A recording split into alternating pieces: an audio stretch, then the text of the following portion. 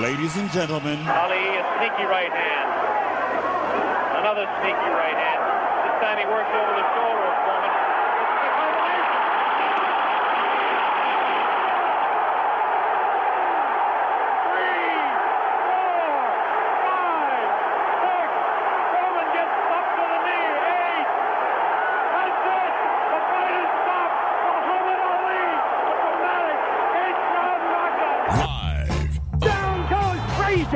Down goes Frazier! Down goes Frazier! The heavyweight champion is taking the mandatory 8 count, and Foreman is as poised as can be. In the entertainment capital of the world. Right now he backs off from a sharp right uppercut to the body by Tyson. Again, a double right hand to the body and the chin. Down goes Lorenzo Boyd. The count is 5. The count is 6.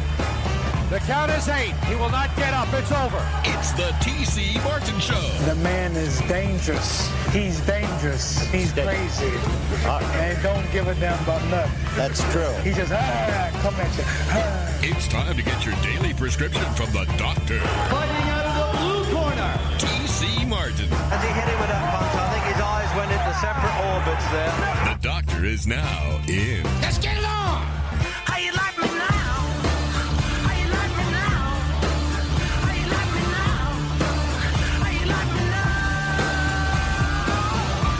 Hour number 2 on this Monday. Talking a lot of Raiders in hour number 1. We'll hit some more NFL when Matt Holt joins us at the bottom of this hour.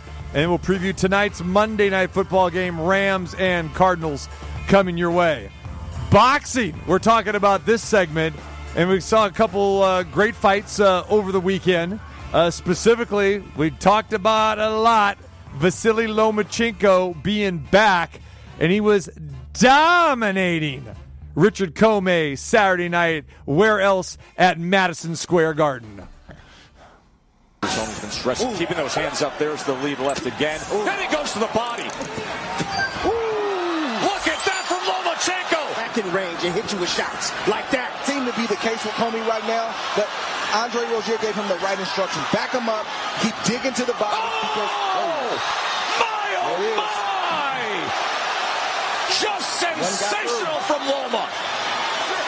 The former #1 pound-for-pound best in the world. Lomachenko gives it a look at the legs of Comey. He can barely stand up. Lomachenko's telling the corner of Comey, you should stop this. Whenever Richard Comey falls asleep, you see Loma just come back 6, 7, 8 shots unanswered. Unanswered is the operative word. You get hit with those kind of shots, you got to answer. And when Loma gets off like that and Comey has no answer, it's discouraging, it's demoralizing, and you know what the judges are looking at. There it is. Vasily Lomachenko, dominating performance, unanimous decision, 119-108 on 2 of the judges' scorecards, 117-110. He outlanded Comey 248-73. And our guy who was on the broadcast, you heard him there, part of those clips along with Andre Ward and Joe Tessitore, my man, Timothy Bradley, the 5-time champ. What's going on, brother?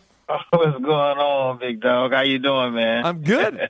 You know, my biggest question for you, Tim, is this. Now, we know West Coast guy, you're kicking back, you're residing there in San Diego. I know you don't like to fly.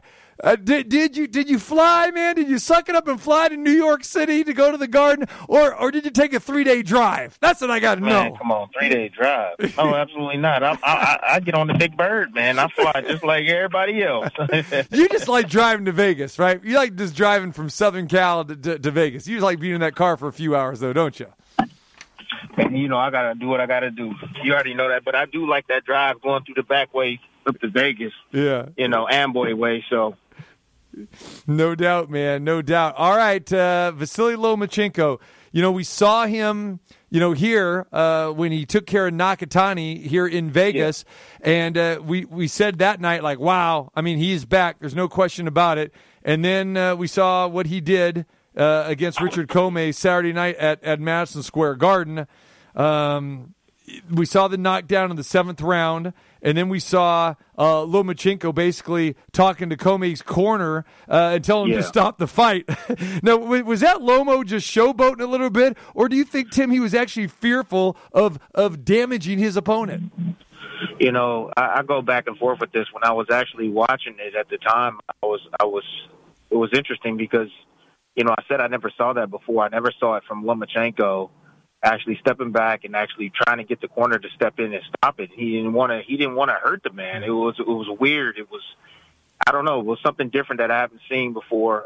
Typically you have guys that get in there and they'll tell the ref like, hey, save this guy, but never look at the corner and say, hey, you got an opportunity to stop it or I'm going to stop it myself.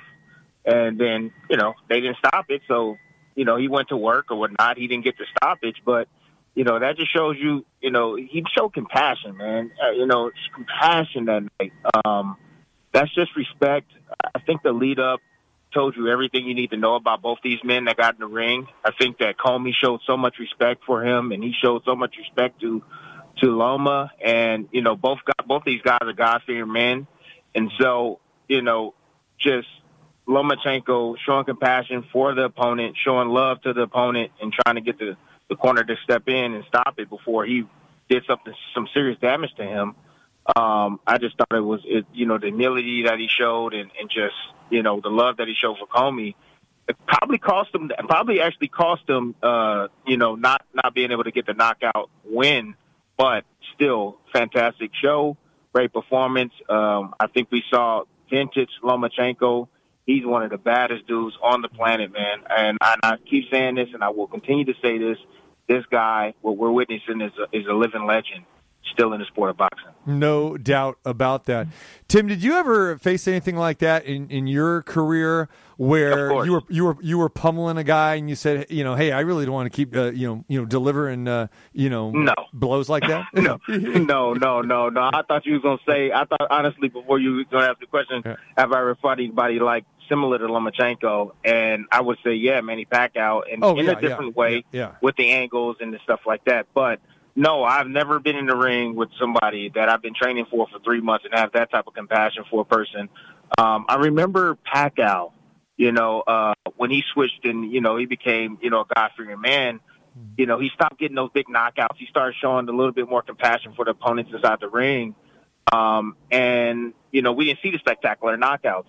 Well, I mean, Loma being who Loma is, man, and actually seeing that and witnessing that, I mean, it reminded me almost of Pacquiao, you know, saying, hey, I don't really want to hurt this guy.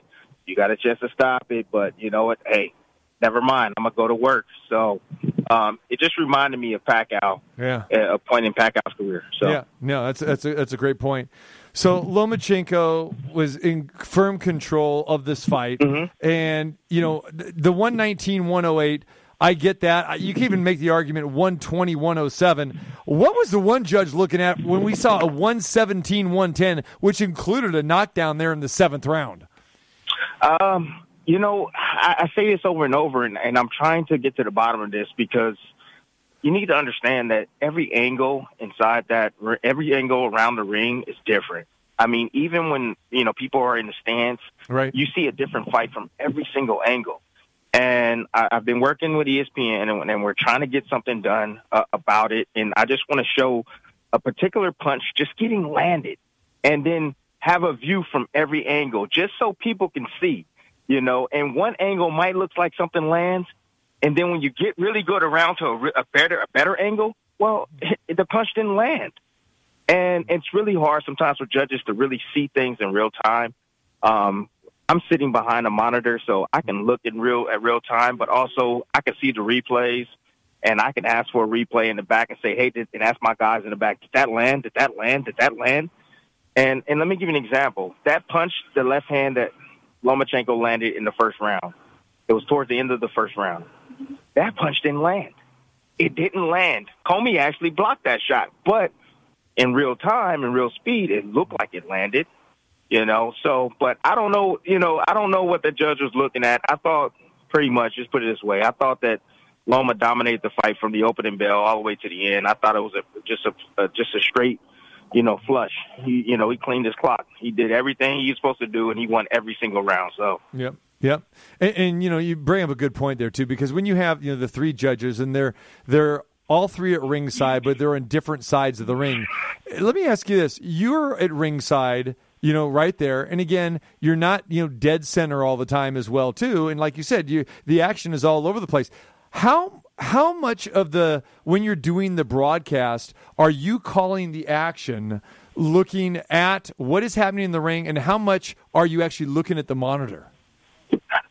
To be honest with you, I only look at the monitor when I have a replay. Okay. To be honest with you, sometimes they tee up replays for me maybe seconds before I actually have to call it so I can see it. But there's other times where they don't. But I'm actually looking at the action. I'm actually following everything. I'm listening to Tess. I'm listening to Andre.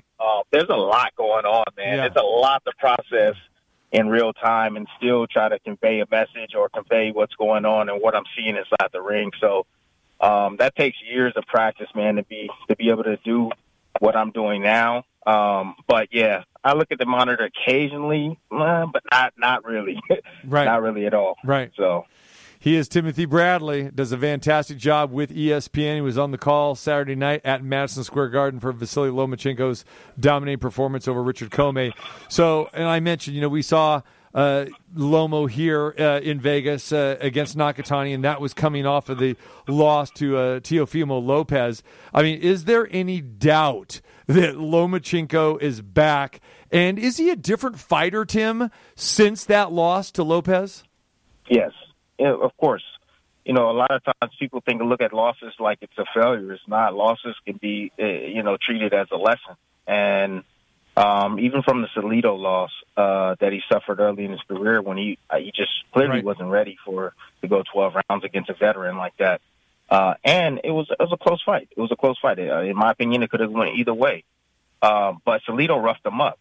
And now, what do you see Loma does? Loma does when he gets in the ring and he's close to guys, he roughs them up. He doesn't, play, or some guys will say play fair. No, he looks for every opportunity he can to make you pay, even in the inside now. And so you learn from that. Loma starts a lot faster now. I mean, you remember the Nakatani fight where he didn't stop. I mean, in the Lopez fight when he didn't start quick. But in the Nakatani fight, what did he do? He started quickly. He learned from the past. He got better, and he said, you know what, this is not going to happen ever again. I'm going to come out quicker now. I'm going to download the information. I'm not going to take 4 rounds to figure guys out now. I might take 2. I might take 1, but that's it. We have talked a lot about the welterweight division. We've even talked about the heavyweight division over the last couple of years as far as, having 2 or 3 guys that are very legit and can make the claim to being, the best, unified champion. But this lightweight division, I mean, we had 4 lightweight fights in the past 15 days, which is kind of unheard of. We got Devin Haney, who beat Diaz, here in Vegas. We got George Kambosos, who upset Teofimo Lopez. And, of course, Ryan Garcia, Gervonta Tank Davis, he fought as well, too. And then we saw Lomachenko on Saturday night for the fight that you called. Yeah. Tell me, when you look at what's happened the last 15 days, what have we learned about this lightweight division? That there's only can be one king, one emperor, and these guys need to face one another. And I also learned that each of these guys are, have vulnerability. They show me vulnerability, where I didn't think at first that, they were weak in certain areas. But now I'm like, this is a wide open division. I still think that Loma, being the older guy, I still think he's the best guy in the division, but he just has to prove it. If he gets a shot at Kambosos, I think he beats him. Kambosos fought a heck of a fight against Lopez. He did absolutely exceptional, had a great game plan, and he did the impossible, 13-1 underdog. Haney, he did great I thought he did decent against Diaz. Diaz was able to land some shots on him that made me made me think back and say, I wonder if this guy hit him on the chin, how would he react? He got hit with some straight left hands down the middle, and Diaz is what? He's a southpaw. So if he's fought Lomachenko, how would that go? I think Lomachenko can beat him. Even if you go as far as Gervonta Davis as well, Gervonta Davis, he struggled with a shorter guy. A bit. Yes, he showed his boxing ability. He could knock this guy out. But still, the pressure, you see the pressure that this guy was able to put on him. Can you imagine Lomachenko putting that type of pressure on him? But, especially with all the feints and the footwork and everything that Loma brings in the ring and experience along with that. Come on. Now, you can't deny that Loma will probably beat a Davis, but I still want to see the fights, you know, and I think everybody's clamoring for Lomachenko to fight, you know, all these guys and to see who the best is in the division. No, we're on the same page with that. We both think the world of Lomachenko and think he is the best lightweight, but it is intriguing that we do have some intriguing matchups, which we haven't seen in the past. And again, you know, we're dealing with, you know, promotional, you know, contracts with different promoters and that sort of thing. What do you think is the most realistic next fight for Lomachenko? Well, I think Kambosos is the way he should. I mean, I think Kambosos is what he really wants ultimately. I think that it's his goal, you know. And I think that Loma's earned the right. Honestly, everything that Loma has done in his entire career, I think he's earned the right to fight Kambosos over Haney, over anyone. And you know, I think the question that Bernardo asked him is like, "Are you willing to go to Australia?" Yes, he's willing to do whatever to accomplish his goal. So I wouldn't mind traveling. I got my visa ready. I got my passport ready. No problem. I'm ready to go to Australia in front of 60 or 80,000 people. Hey, you've been there before, man. You were there with Pacquiao Horn. You were there. Exactly. and the atmosphere is unreal. I loved it out there in Brisbane. Yeah. I wouldn't mind going there. But, you know, if anybody's earned the right to fight for all the belts, it's Lomachenko, without question. No doubt about it. All right, Tim Bradley was on the call Saturday night for Vasily Lomachenko. We saw Nico Ali Walsh again. He opened the broadcast. Thoughts about Nico as he continues to progress? Well, the thing is that Nico's green. He's a novice. Yep. I spoke to him after the fight, and I just told him, I said, hey, we don't need to regress. Like, there's a lot of pressure on you. I get it. I understand, you know, you have the name that you have to deal with as well, but you have no room for error. You have to keep progressing, not regress. And I felt like he fought a guy that was just, I mean, the guy was there to fight. He put up a heck of a fight. You know, he tested the young guy. It was great matchmaking. The guy was undefeated, so he does have some sort of pride. And, you know, but, you know, Ali just seemed like, I was like, man, what happened to your conditioning? You weren't conditioned. You got tired after 2 rounds, you know, and that was it. So I had a great conversation with him, and I think that he's going to take this, and I think he's going to apply and train and understand that, hey, he has to continue to progress and, you know, get better. That's just it. No doubt about it. All right, Nico Ali Walsh, the Las Vegan. We love talking with Nico. Like I said, a lot to learn, and I know that you know, you had commented about him not trying to bounce so much and that sort of thing as well, too, right? And again, he showed that though. I mean, honestly, he went back and he came out and he wasn't bouncing so much. And you know, I just said you can bounce around when you need to. I mean, if you want to get away, you can bounce. I mean, that's fine, but the thing is that, you know, I just try to just give little gems here and there just to help these guys out. Whether they take it or they don't take it, it's fine with me. But, you know, when you're bouncing around like that for 12 rounds, it feels like almost impossible, you know, and you can be timed. And so he understood, and he went back to the drawing board, and he wasn't bouncing as much, but there were other things now that were glaring at me that he just needs to go back to the drawing board and fix. Yeah. So it's not the end of the world, and he's more than capable of getting better. Yeah, and obviously you fight differently in 4-rounders, which he's fighting right now, and you could probably get away with bouncing for 4 rounds. Like you said, you can't get really probably away with that when you're, you know, in championship fights at 12 rounds. And again, you can see that he's green, and you know, slowly but surely the competition will step up for him as well too here. And that's the thing. The thing is, you want to always get prepared for the competition ahead. A lot of people, a lot of fighters, they think about now, and it's like, no, you have to get yourself ready mentally, physically, and emotionally ready for what's later. So a lot of guys, they're training 4 rounds. They're training for 4 rounds. They're running 2 miles. They're running 3 miles. No, the 5 miles, you need to start building your lungs up now for 12 rounds because that's where you're trying to go. Build your lungs up for 12 rounds. You should be running 5 miles either every day or every other day, 5 days a week, maybe even 6, and building for the long haul. You're not just sparring 4 rounds in the gym just you're going 4 rounds. You're going 6 rounds. You're going 8 rounds at times. You maybe even test yourself at 10 rounds. So you always want to do a little bit more in your training so that way you're preparing your body, you're preparing your mind to know, so your mind can know that you can go the distance. You can go 10, 8, 12. It doesn't matter how many rounds it is. You can go those rounds. Right. All right, before we let you go, Tim, there was another guy who was on the card. I think that it impressed you as well, too, and that is the real big baby, right? Or the new big baby, Jared Anderson, the heavyweight, 11-0, 11 knockouts.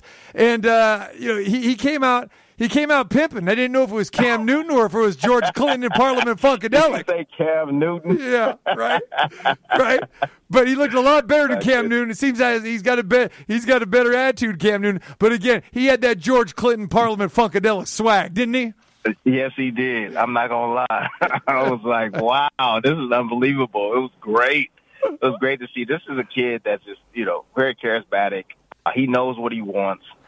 He likes to have fun, and that's a great thing. That's what you want to see. You want to see a guy that knows who he is, that is comfortable in his own skin, knows how to have fun with the sport that he loves. He's confident inside the ring. He has a ton of skill, as you can see. He's 6'4". He's a big guy, 240, moves like a middleweight, punches like a heavyweight. I mean, he's ambidextrous. So, he confused the guy when he came out. Teslenko, bless his heart, so confused when he came out southpaw.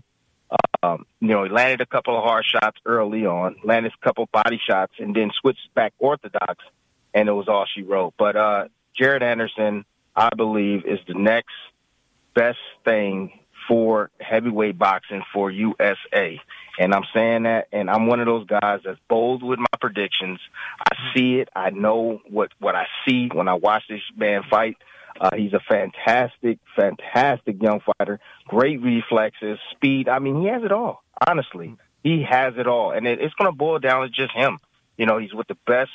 To me, he's with the best promotional company in the sport of boxing. And I don't say that because, I call Top Rank Fights. I say that because they have built champions. If you look at Top Rank's resume and what they've done over the years, they're the number one promoter in boxing, the longest promoter in boxing. So, but anyhow, Jared Anderson, he's one to watch. He's fun to watch. And I think all the people need to tune in and watch this young man fight anytime he's on any card. Yeah, I totally agree with you. And I think you're spot on, man. This guy could be the next great American, heavyweight. There's no doubt about it.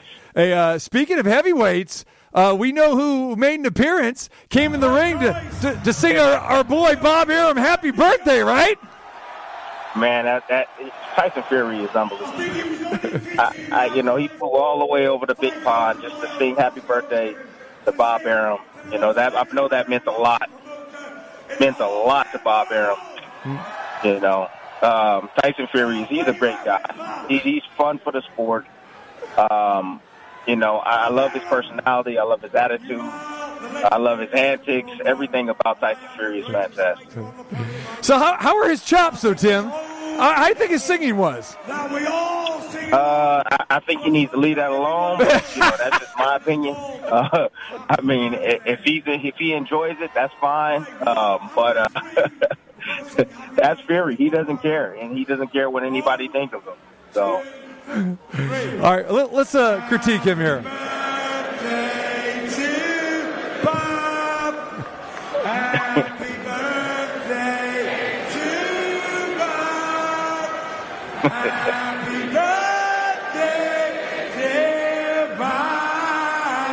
I don't know, you hit kind of a little high note there. Yes, he did. and then he busted out. Not bad. And I think he's not bad. He's not great. He's not bad. He's like average, Right. What about Tim Bradley? I mean, how about Tim Bradley? Singing. I mean, that's what we need to hear sometime. Listen, man, I used to sing in the church choir when I was a kid. That's what I'm talking about. Oh yeah. So, but you know what?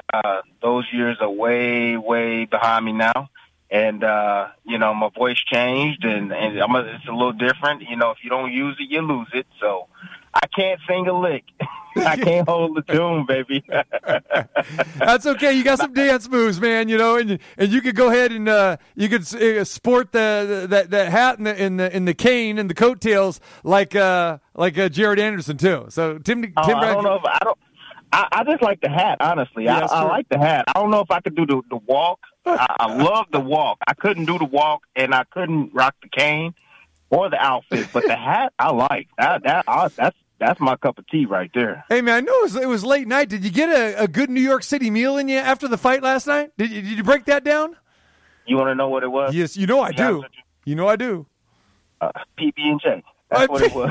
PB&J, come on. You got all kinds of New York City restaurants that are open late, Timmy B. Come on, man. Come on, man. Come on. No, it was some weird old Jingle Fest going on. Fest going on or something around, and it was so many people, so much traffic. No, not at all. Okay, man. Not at all. All right, we'll save those. PB&J, baby. I got you. We'll save those good meals for Vegas. How's that? All right, sounds good to me. All right, brother. We'll let you go, man. Hey, thanks for the time today. Appreciate it. Fantastic job Saturday night, as you do all the time, man. Appreciate you, Andre Ward, Joe Tessitore, and Bernardo Osuna. All you guys, fantastic and job. Mark Kriegel. Don't forget about my man, Mark Kriegel. Got to give Mark some love in there as well, too. You got that right, bro. You got it. All right, Tim. Thanks, man. All right, buddy. Thank you. You got it. There he is, Tim Bradley. And Tyson Fury singing to Bob Arum, happy birthday. We talked a lot about his birthday, turning 90. And Tyson Fury didn't want to give up the mic. When we come back, Matthew Holt will join us. We start talking NFL. Tyson, take us to the break. Everybody knows the words. Sing the chorus if you don't know the words. Here we go. This one's for you, Bob. A long, long time ago, I can still remember how that music used to make me smile. And I knew if I had my chance that I could make those people dance and maybe they'd be happy for a while. But February made me shiver with every paper I delivered. Bad news on the doorstep. I couldn't take one more step. I can't remember if I cried when I read about his widow bride. Something touched me deep inside the day the music died. All together now. So bye. American pie. Levy was dry. Them good old boys were drinking whiskey and wine, singing this will be the day that I die. This will be the day that I die. Happy birthday, Bob Arum, 90 years old. Drop that ghetto blaster. There's more in store, around your door, and more of what you're looking for with the Dr. T.C. Martin.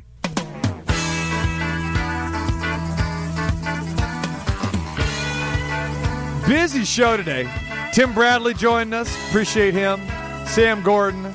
You heard from Derek Carr, Rich Bisaccia. Raiders having all kinds of problems. And don't forget, Friday, be at the Cosmopolitan, our Friday home, as we get ready for the best bets coming up this weekend, straight college, and then we start looking at the bowl games as well, too.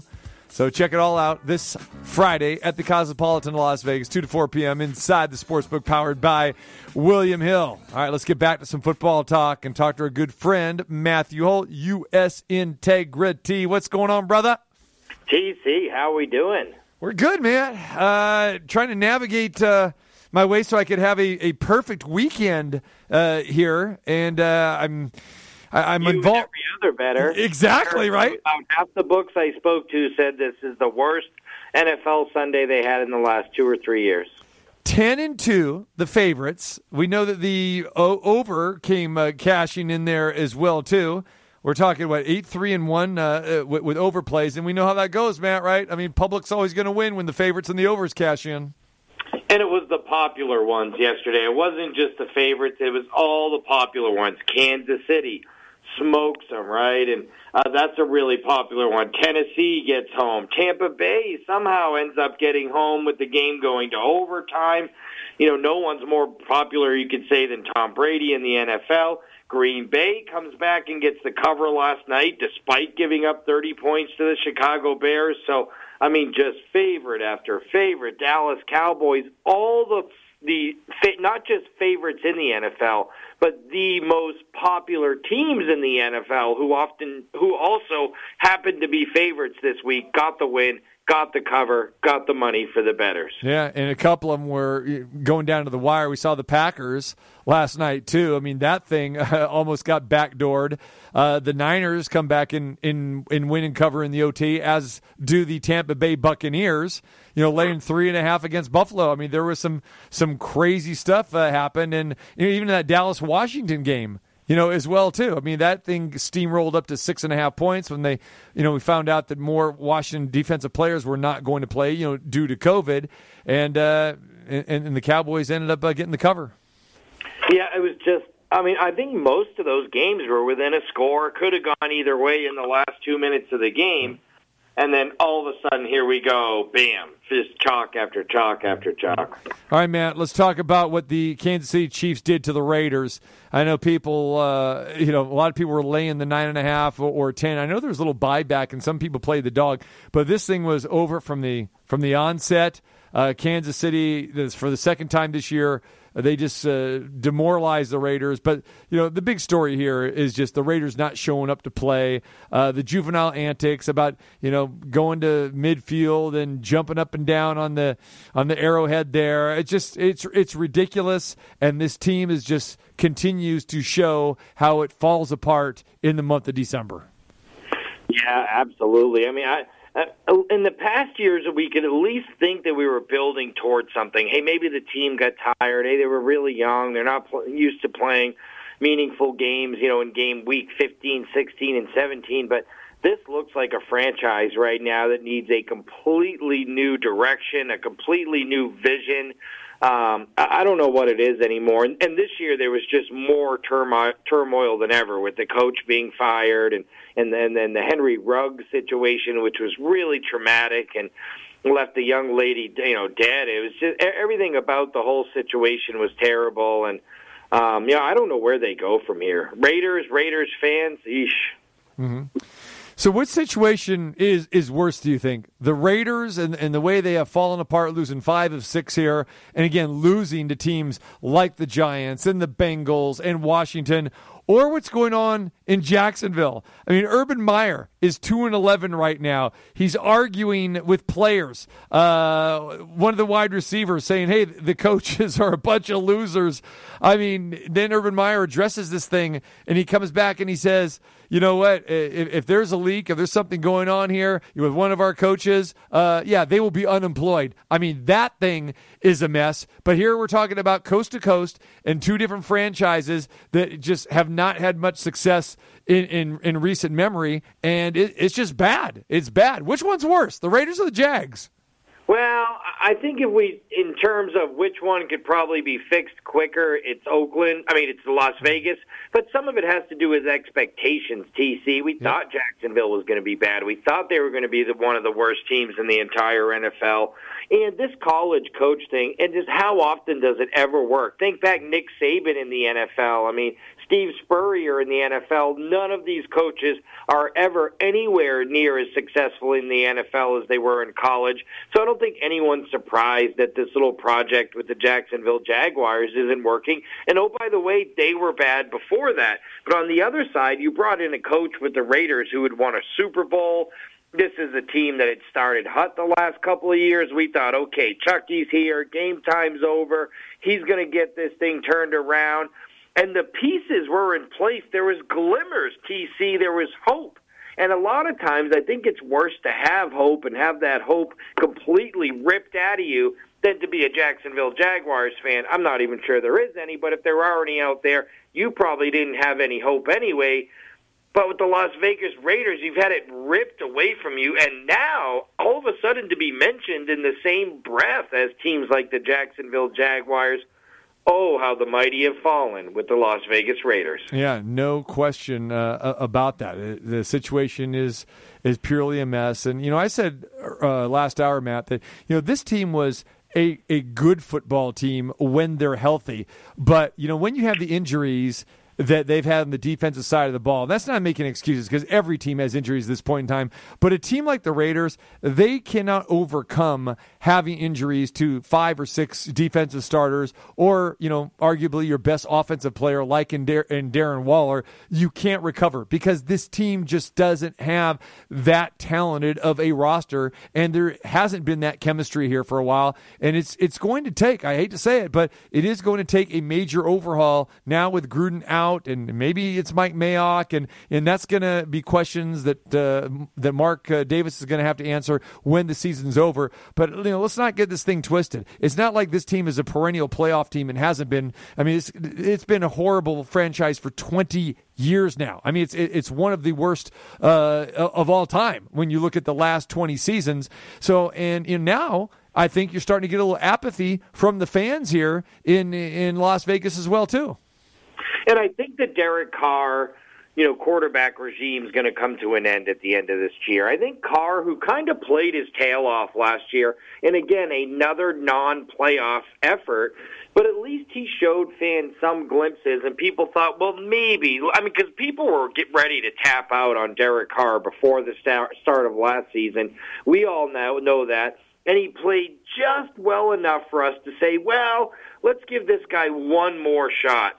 But I think at the end of this year, we're talking about a team that's lost 5 out of 6 games and scored 16, 14, 13, 15, and 9 in those last 5 losses.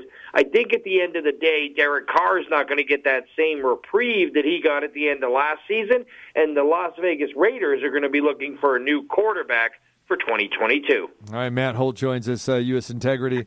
All right, Matt, let's talk about Tampa Bay and Buffalo. This Buffalo Bills team is another team that's reeling. We saw Jonathan Taylor eat them alive on the ground with the Colts a few weeks back, and we saw Tennessee do it, and now Tampa did it. Fournette ran wild. Brady did his thing. Buffalo tried to make a gallant comeback, but bottom line is Tom Brady was better than Josh Allen.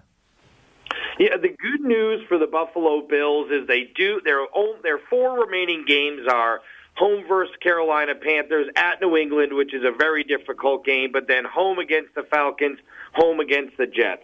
So with that being said, they are going to be significant favorites in 3 out of 4 of those games and should get to 10-6 and will probably make the playoffs as a wild card.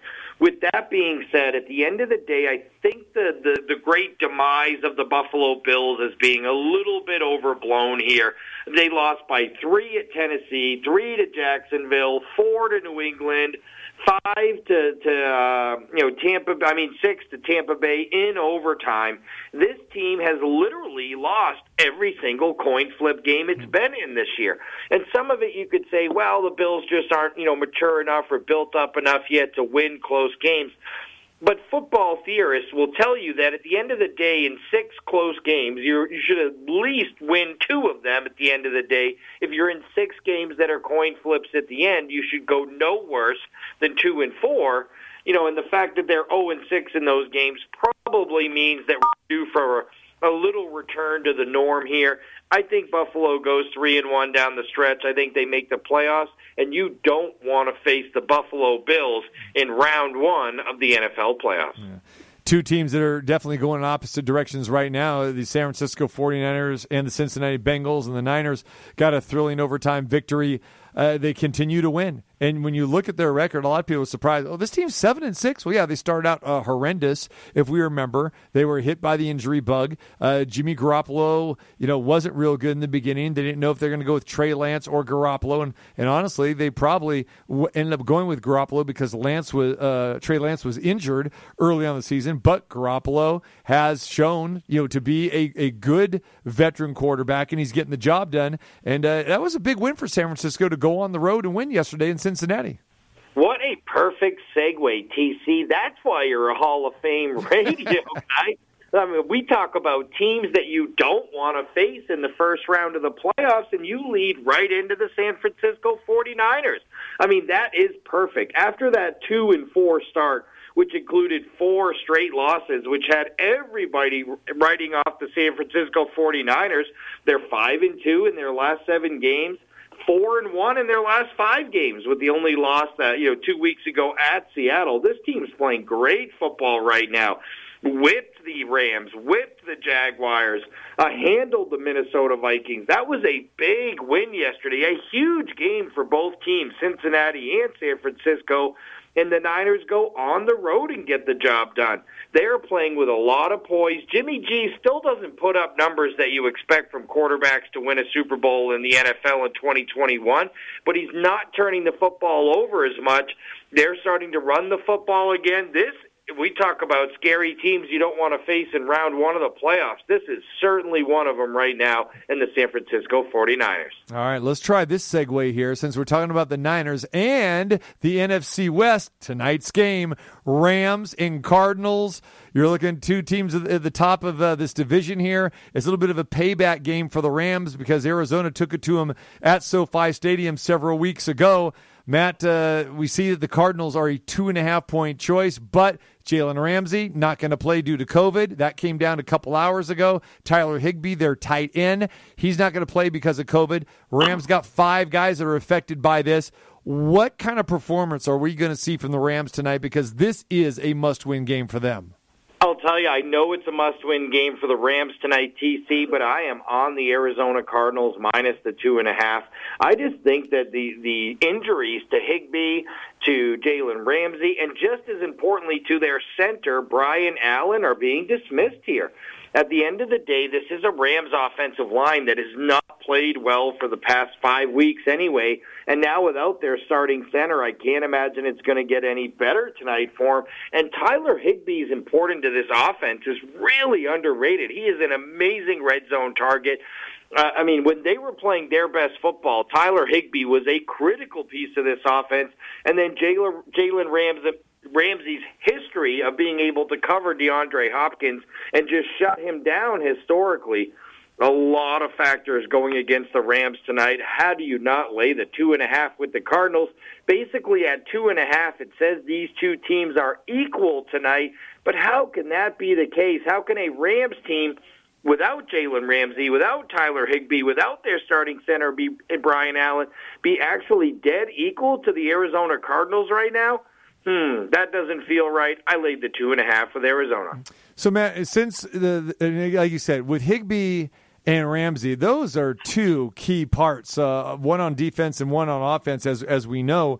How come this line hasn't moved or hasn't moved? Well, it has, actually. I'm looking at most sports books here, regulated sports books across the country, and I am seeing very, very few 2.5s left out there at this point. It is almost all 3s. Now, some of them are -3, -105, -3 even, so they're soft 3s is what we call those. Right. But there is almost no 2.5s right now. I think the market and the bettors have responded, and it's pretty much been one-sided on the Arizona Cardinals. All right, there is Matthew Holt, U.S. Integrity. All right, before we leave the NFL, Matt, what else impressed you or caught your eye yesterday? The Kansas City Chiefs defense just continues to be so amazing. And I know, look, at the end of the day, we already talked about that game, so, it's probably one to kind of let go for now about what was really impressive. But how about the Cleveland Browns coming back in a must-win situation? If they don't get that win yesterday, it's over. And Baltimore is going to win that division, especially with Cincinnati going on and losing to San Francisco, but Cleveland steps up again. And Baker, we talk about San Francisco and Jimmy G not having the best numbers. Baker Garoppolo is basically the AFC's version of Jimmy Garoppolo. He's never going to put up eye-popping numbers. He's never going to blow you away with the stats. But as long as he doesn't turn the football over and they're able to get that running game going and play good defense, they always have a shot. They proved it again yesterday in a massive 24-22 win that they had to have, and they got it. And now the NFC North is going to be the most fun division in football to watch over the last 4 weeks. All right, Matt, you are a UFC guy. Let's talk about what took place. Amanda Nunes upset by Juliana Pena, and she was a plus 650 underdog. UFC Bantamweight Championship on Saturday night, the second largest underdog to win a women's UFC title fight. Give me some thoughts here, and what happened? Unbelievable. And look, I think at the end of the day, what really happened, in my opinion, is that Amanda Nunes got a little bit used to walking in there and steamrolling over opponents. And then all of a sudden, here was an opponent who wasn't going to be steamrolled over. And let's face it, Nunes won the first round. It wasn't like she went in there and suddenly things weren't working, and she went in there, did what she did, landed some big shots. Juliana Pena's face was a mess at the end of round one, all swollen up. But she was able to survive and hang in there. And I think Nunes, who's used to going in there lately and just blasting these ladies out in 30 seconds, I'm not quite sure she put the cardio training into this. And let's face it, she has a new baby with her wife at home. And who knows how, that changes your life dramatically. And she just didn't seem to have any cardio, and she came out against a tough, gritty opponent in Juliana Pena in round two and didn't seem to have anything left in the gas tank, and Pena just took her down and submitted it. Everyone will tell you the worst enemy in combat sports, whether it's boxing or whether it's MMA, is when your cardio goes, and it appeared to me at the end of the round one that Amanda Nunes' cardio was gone. Pena, first time winning 2 fights in a year since 2015. And again, plus 650, that is a live dog. But, she seemed in command. And then again, she really wasn't disparaging Amanda Nunes at all. She was just saying, hey, she's still one of the greatest. But, she said Amanda Nunes didn't quit. She just choked her out. She had to tap out. Oh, yeah, absolutely. I don't think Amanda Nunes quit. I just think her cardio failed her. And I've seen it in a lot of times in MMA where someone's winning a fight and their cardio fails them, and that's it. You just, there's nothing you can do at that point. You don't have the energy then to keep an opponent off you. At least in boxing, what you can do is tie up a little bit, right? We see these guys get gassed. They tie up a little bit. They hold on for a couple rounds till they can get a second wind. In MMA, the problem is if you get taken down and you don't have any energy at that moment, then you get what happens this weekend. You get choked out. All right. On the men's side in the main event, Dustin Poirier, he was submitted to Charles Oliveira, and this was something a little bit maybe of a surprise too. Give me your take on that, Matt. Yeah, I really liked Oliveira in this fight. It was one of my favorite MMA selections in a long time. This guy is so good. He is so underrated at this point. I think that was win number 10 in a row. And we're talking about a guy who finished Michael Chandler, finished Tony Ferguson, finished Kevin Lee. All this guy does is finish opponent after opponent. And UFC is a little bit the opposite of boxing. Usually in boxing, guys hit their prime a little bit earlier, and they fight a lot of tomato cans, build their record up, hit their prime, then get older and tend to fade quick at the end. Charles Oliveira started fighting in the UFC, I think, before he's even 20 years old. So his early career as basically a kid fighting men had some really mixed results. But what we saw is a guy who got better and better and better, and now he feels like he's been doing it for 25 years, but he's only 32 years old, and he's finally put all the pieces together it takes to be a complete mixed martial artist, the boxing, the kickboxing, the takedowns, the jiu-jitsu. And now, all of a sudden, this is the most dangerous guy at 155 pounds. I saw Conor McGregor calling for the fight with Oliveira after.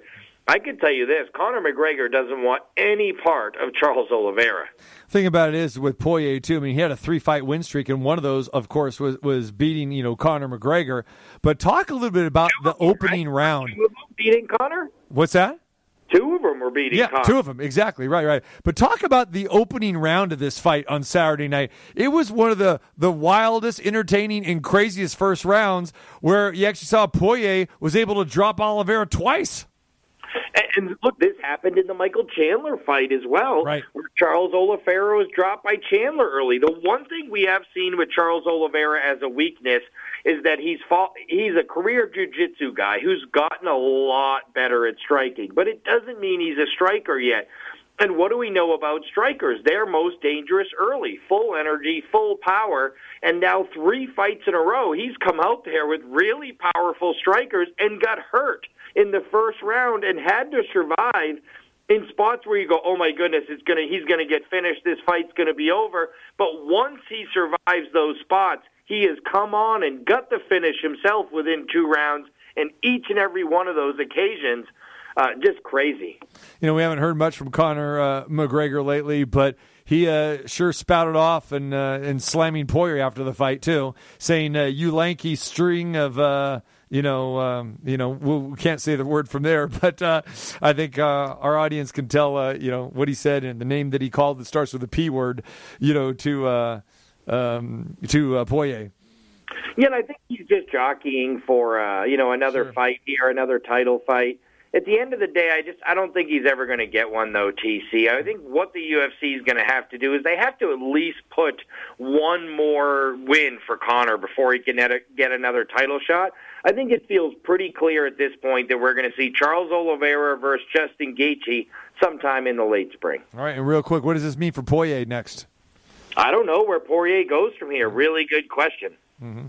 All right, Matt Holt, there he is, U.S. Integrity, and we'll keep an eye on tonight's game between Arizona and the Rams as well. Matt is taking the home favorite there, and we'll see if the Rams are truly a paper champion or if they can answer the bell here, and we'll see what Matt Stafford can do against that defense. Any thoughts, Matt, under over on this game? I think it's going to be a little bit lesser scoring. I would say Cardinals and under. All right, there it is. All right, brother, be good. We'll talk to you next week. Appreciate it. Thanks, TC. Best of luck. Take care. All right, there he is, Matt Holt. And, of course, he's up on the best bets with our crew as well, too, at tcmartinshow.com. You can check all of that out. And our special guest last week, Jay Schrader, who was up there, calling the handicapping queen. John Cicente both went 3-1. And calling the handicapping queen. I'll give her some props. 3-0 in the NFL. She called it. There you go.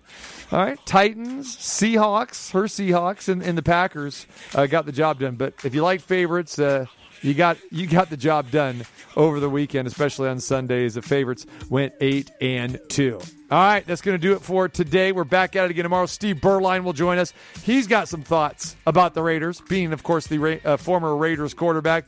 Fantastic job with CBS, Steve Berline. He will join us tomorrow. And plus, you know what else it is? It's a terrible Tuesday coming your way. We get to vent our frustrations out as well, too. Have yourself a good one. Enjoy the rest of your evening. Enjoy the football game tonight. Rams and Cardinals, a good one in the NFC West. For Numchuck, TC saying so long. And if you missed any part of the show, go to the website, tcmartinshow.com, and check out our thoughts on the Raiders, on the blog, on the article, on the homepage. It's up there at tcmartinshow.com. Talk to you tomorrow at 2.